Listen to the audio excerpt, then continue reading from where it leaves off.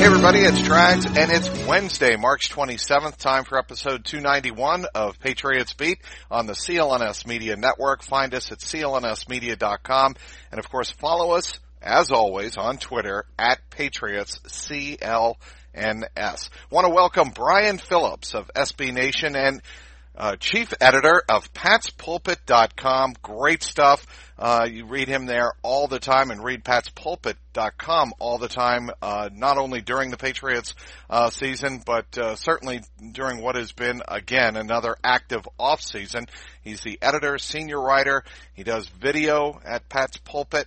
And one reason I'd really look forward to having him on today is he's an expert on the NFL salary cap and contracts. Welcome to the show, Brian. Hey, Trags. Thanks for having me, man. I appreciate it. So let's begin with the huge news that broke on Sunday night. Rob Gronkowski announcing his retirement after 9 NFL seasons that I think everybody agrees will land him in Canton one day. That move saves the Patriots $9.8 million in cap space. Here's my quick and dirty take on it. Okay. It's unfortunate that it came after the start of free agency, but it at least allows the Patriots to plan for taking a tight end in the draft in the first round, which is maybe an assumption a lot of people are making. The Patriots have certainly broken that line of thinking in years past, but Irv Smith seems to be a guy that might be in line for the Patriots to take a close, hard look at out of Alabama. Yeah, I'm still just kind of getting over, the end of it's an end of an era with Gronk being gone. It's going to be really weird, coming in as we go into training camp and everything. But, I really think that I don't know how much it really impacted their strategy if he would have retired directly after the Super Bowl. Really, with the tight end free agency class, you had your Jesse Jameses, your Tyler Crofts, CJ Uzomah from Cincinnati re-signed with the Bengals, and really the numbers that those guys got out on the open market, you're looking at anywhere between 5.6 and 6.25 million. For guys like Jesse James, Tyler Croft, I really feel like that would have been out of the Patriots price range. We saw that Jared Cook's deal, some of the numbers, with the Saints today, some of those numbers came out, and it's looking like 7.5 APY, but with about $8 million guaranteed in the first year, his cap hit will probably be like around $4 or $5 million. But I really think with this draft class, how amazing this tight end class is, and I know your colleague Evan Lazar has been detailing it a ton. He has. Yeah, guys like Irv Smith, obviously if a TJ Hawkinson or Noah Fant somehow, if they find their way into the 20s and the Patriots can move up, shame on the rest of the NFL for letting it happen. But Irv Smith and guys like Jay Sternberger from Texas A&M, these guys are all really, really good weapons. And, we even saw them go out and get a guy like Matt Lacoste and add to the depth. So they'll have the depth guys. And then, I definitely expect them to go get one of these playmakers. Yeah. And I've always, been of the belief, Brian, that the Patriots find a way, whether it's through a draft or free agency or signing a veteran after the fact, which they've been doing a lot of here in the offseason. They've been kind of signing those second-tier veterans or trading for second-tier veterans to fill roster spots. Oh, absolutely. And it's really, when I look at and I analyze how the Patriots have handled their salary cap situation over the last, say going back just as long as I've been tracking it personally since 2015, but back until basically the start of the CBA, the way that they have been attacking their salary cap sheet is to stock the low middle class of their roster, guys making 1 to 3% of the league salary cap or their adjusted team cap. And they lead the league every year, just about every year, in these 1 to 2.5% deals. And whether it be rookies, obviously to get that high of a number this year, it would be like around 1.8, 1.9 million for a cap hit. So your first rounders will all be those kind of deals, but they go after, they put a ton of stock into those special teams, those core special teamers, guys like Brandon King, Matt Slater, Brandon Bolden. Those guys are all of these in this tier that we're talking about here. Right. And whether it be veterans, rookies, street free agents, trading, I mean, there's no team that utilizes every method of roster building better than the Patriots do. Practice squad promotion, practice squad poaching, the draft, trades, restricted free agency. It's wild to watch them do it. But, that's how they plug all these holes and keep their depth restocked. Well, here's what I don't understand. And you follow this intimately, Brian, speaking with Brian Phillips of patspulpit.com and SB Nation.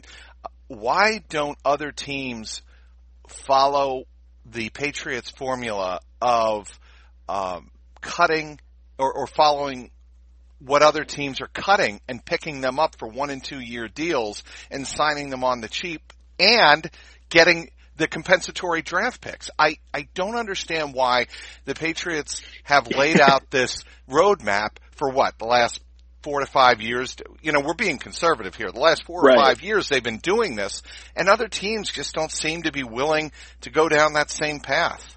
You know what? I posed this question to Twitter the other day. Might have been about a month ago.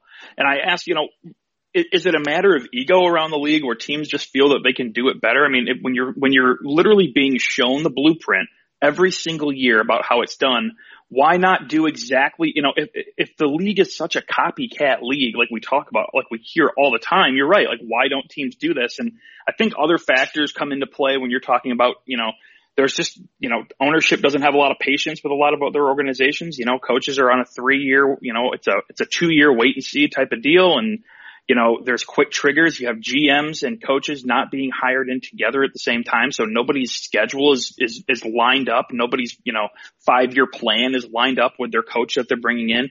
And there's just all this instability and organizations just don't give their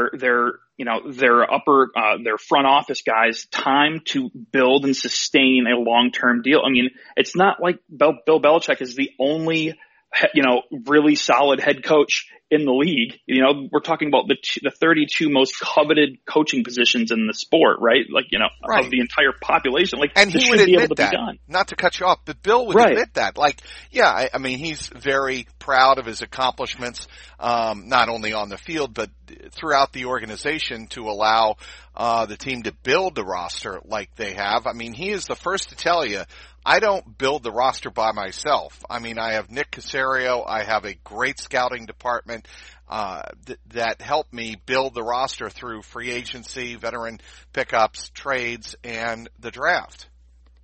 Yeah, absolutely. And I think what's really cool is interesting, and we always hear about it, is Bill's Bill and Nick Caserio and this whole front office staff, is their ability to go against the grain. We know how involved they are with analytics. We've heard it, them being one of the first teams to really get into it and use it to some degree. To what degree, we don't really know, but and then we see them consistently going against what the analytics community is saying. So they're taking running backs in the first round last year, and they're going with a heavy run game and running the ball like crazy when everybody is moving towards this pass happy offense now. And the Patriots they're just carving out their own path. And it's so cool to watch Bill construct the roster around that. And this offseason, I think, is pivotal.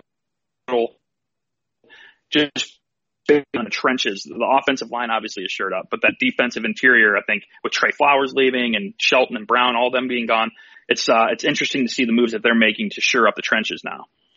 Well, I mean, I got to tell you, I'm still a little bit concerned about Trey Flowers leaving.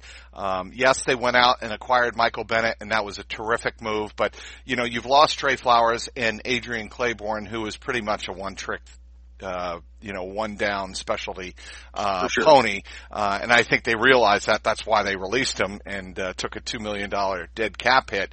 But in replacing him with Michael Bennett, they've got to do other things to shore up that defensive line, right?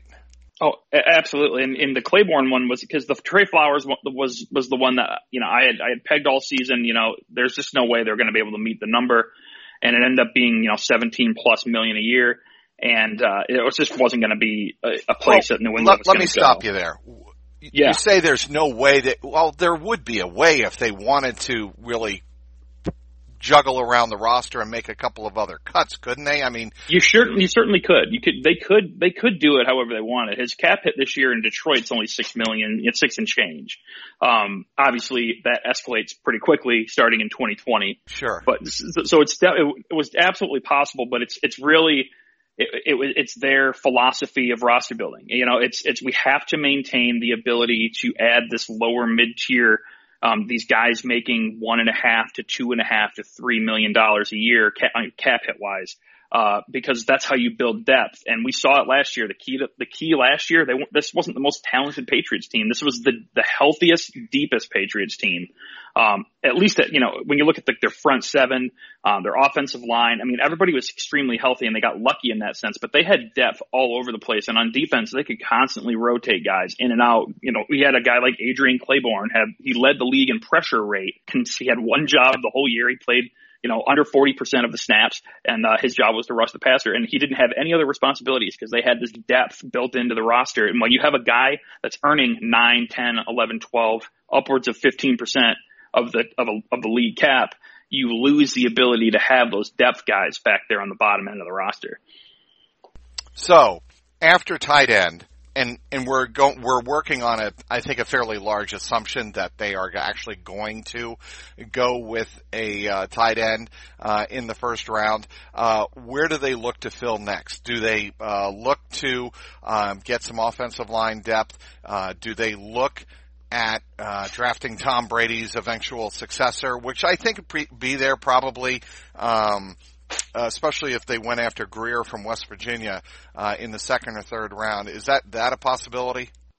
Well, for me, that's certainly a possibility. I think, especially when it comes to the first round with Bill Belichick, I feel like, I feel like there's a chance he could even just ignore the tight end position altogether and then just roll with what he has, and then, find a guy in week 4 off of a practice squad in, Seattle or something, and all of a sudden he's the next guy. Like, we never know where the next big move's coming from, and what they're looking to do. But I think, obviously tight end is priority number 1 when you look at holes in the roster. But for me, interior defensive line is a huge priority, and they need to get younger and they need to get deeper on the interior. They got Mike Pennell, obviously, but I think with this crop of young defensive tackles, you can get a guy like a Dexter Lawrence, or hope, I'm not sure if Christian Wilkins will be there. But there are guys throughout the first 2 days of this draft that really fit the mold, in New England. A guy like, Jerry Tillery, Notre Dame is really in that same mold as Trey Flowers.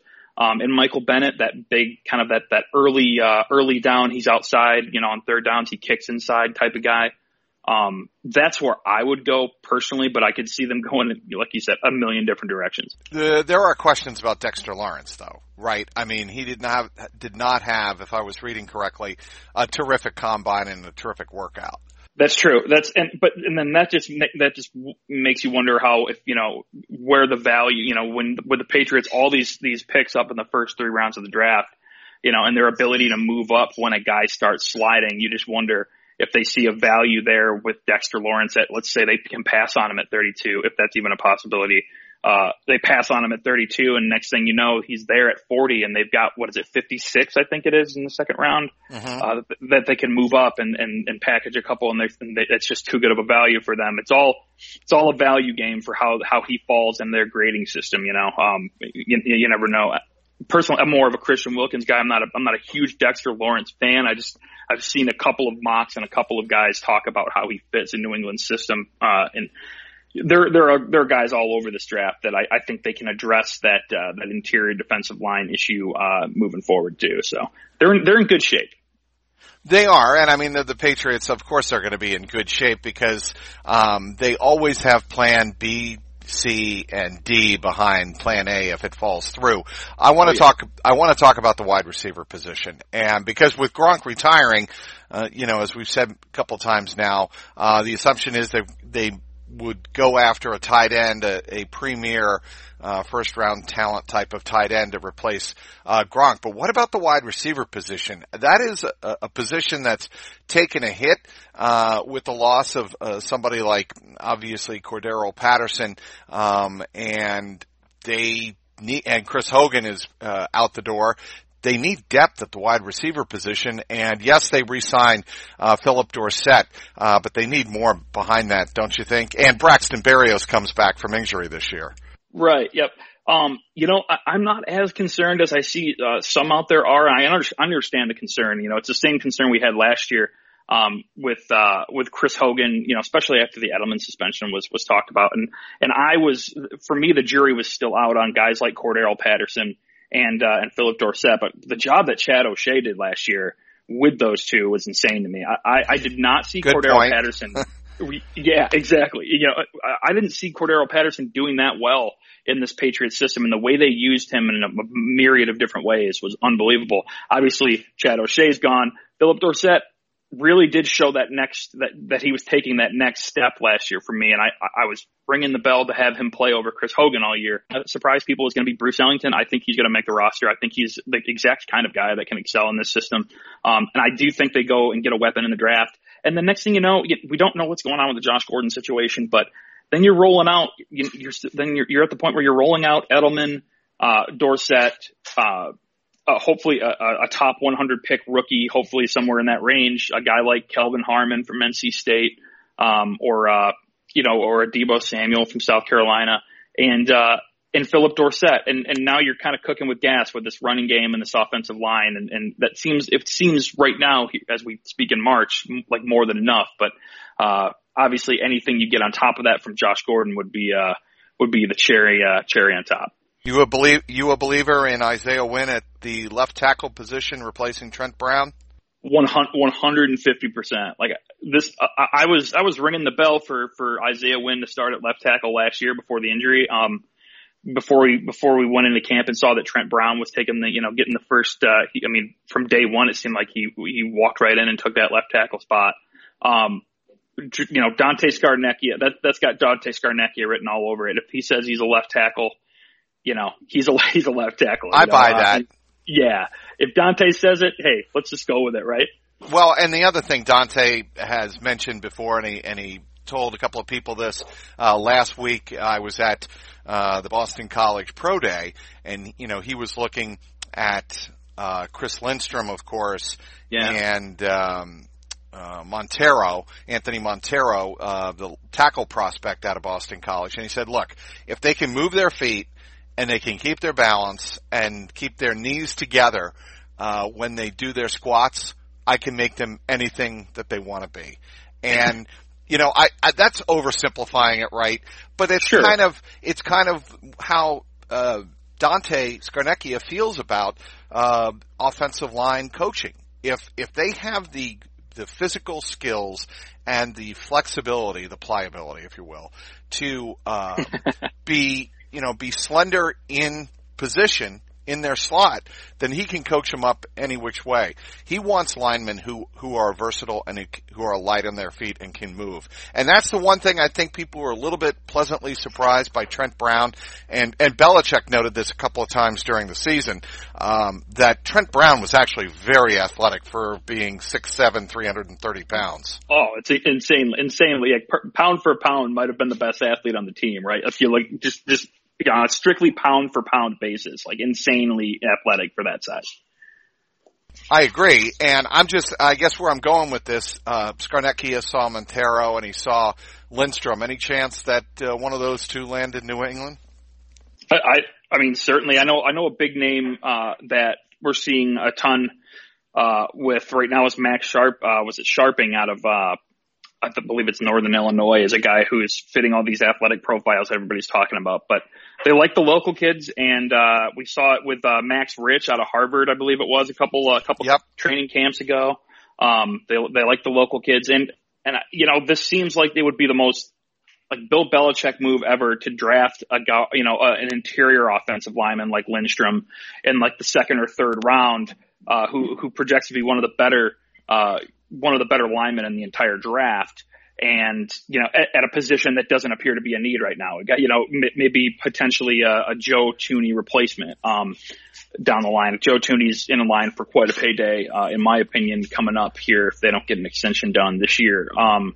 It would infuriate Patriots fans. It would be like the one pick Patriots fans would be scratching their head at, but it would be. Of course it would. but it would be like so Belichick to do it. I mean, Lindstrom would be an absolute machine in this offense.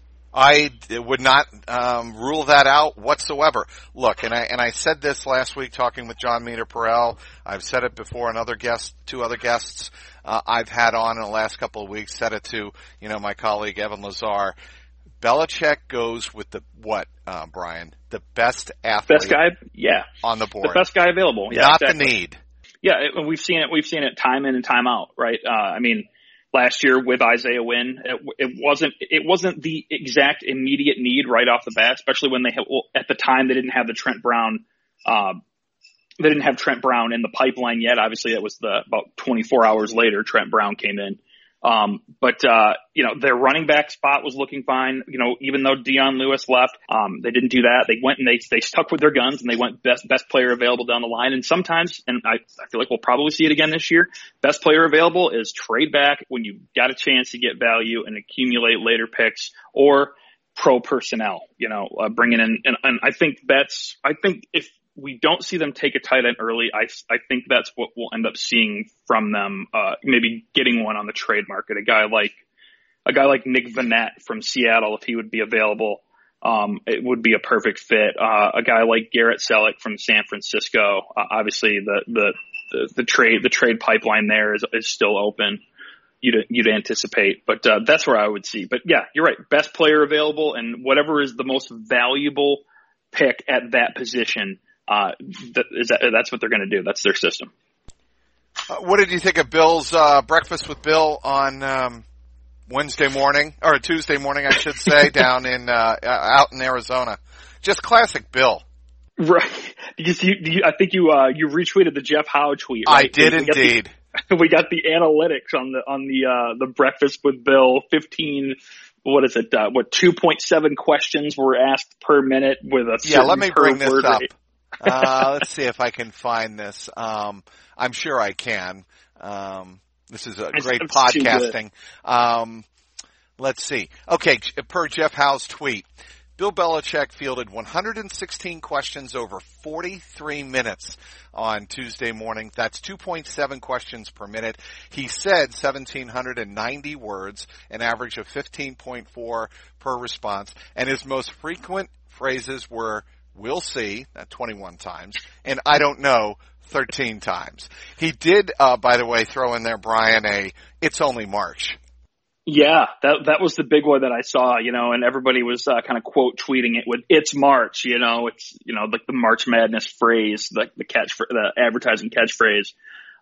Yeah, I mean, a little more mum this year than he typically is, right? He's typically a tad bit more jovial and a little more expressive, right? Talking about getting into the swing of things, and I know he likes kind of going on a little bit about the process of how busy he is right now and everything. But this year it seemed like, it's kind of zipped up and, obviously. You know what? I think it depends on the year, and you never can really figure out Bill, in terms of the mood he comes into these press conferences in, whether it's during the season, during a Wednesday typical press conference or a Friday press conference during the season, or one of these meetings in March where, these reporters kind of come up to him and are expecting the jovial Bill because, you expect him to be more relaxed because it's March, and he gives you the kind of the business-like approach that he did on Tuesday.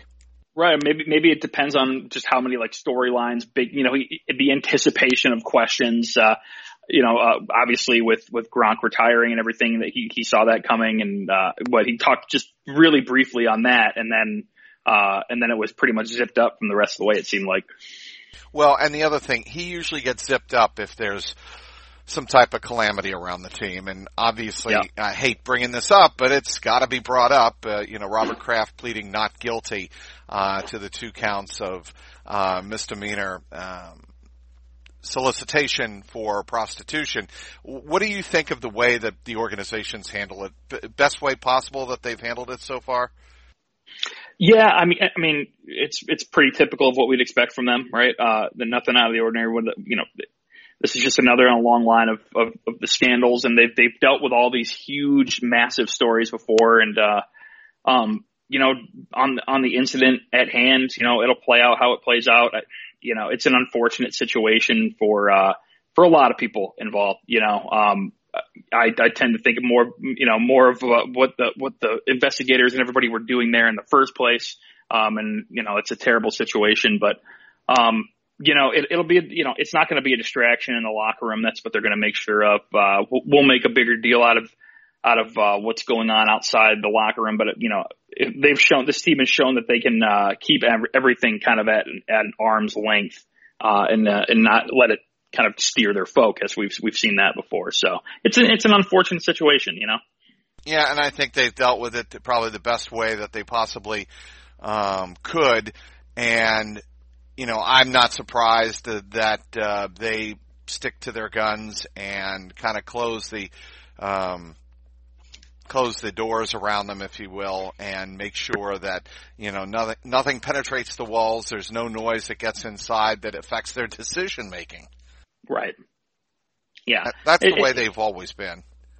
Exactly. I mean, it is crazy that when you talk about all the storylines over the years, from Spygate to Deflategate and Aaron Hernandez, and I mean, just these massive stories that go well beyond the scope of sports, and the whole nation seems to grip themselves with, and it becomes bigger than sports. You've got bigger media coming in. You've got media around that aren't even sports media. You've got, news, it's a breaking news story. It's on every TV network.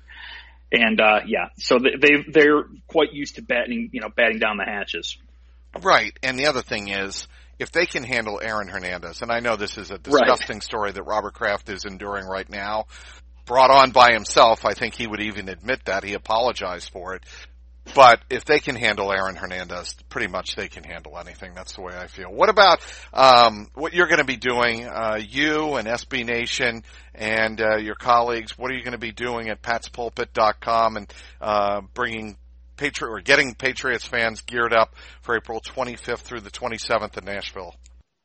Well, yeah, we've got a ton of content all week. In the weeks leading up, I'm doing Pat's Pulpit Live on our Facebook page. If anybody listening wants to go ahead and like us on Facebook, Pat's Pulpit, once a week, and then during draft week, obviously we'll be talking. We'll be on there a couple different times.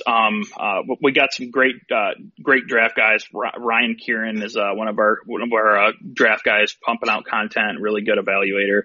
I dabble in it a little bit, but really I like to stick to my guns with the contract and the roster building stuff. But I love the work that you guys are doing over there. You and Evan and Alex and everybody with getting everybody prepped for the draft. We're pretty lucky in the Patriots media community. We got a lot of good resources. I appreciate you saying that, Brian. And I think a great franchise and an extraordinary team like the Patriots kind of deserves the coverage that they get, and I think there is a ton of great coverage out there, and certainly you are a part of it. I want to thank everybody for downloading today's podcast. I want to thank our terrific guest, Brian Phillips of SB Nation and patspulpit.com. You can follow him on Twitter, and Brian, make sure I have this right, at B Phillips. That's BPHILL, 2 L's, IPS_SB. Is that correct? That's the one. That's me. Yep. Excellent. For producer Mike Alonji and the founder of the network, Nick Gelso, this is Mike Petralia, and this has been the Patriots Beat podcast, powered by CLNS Media.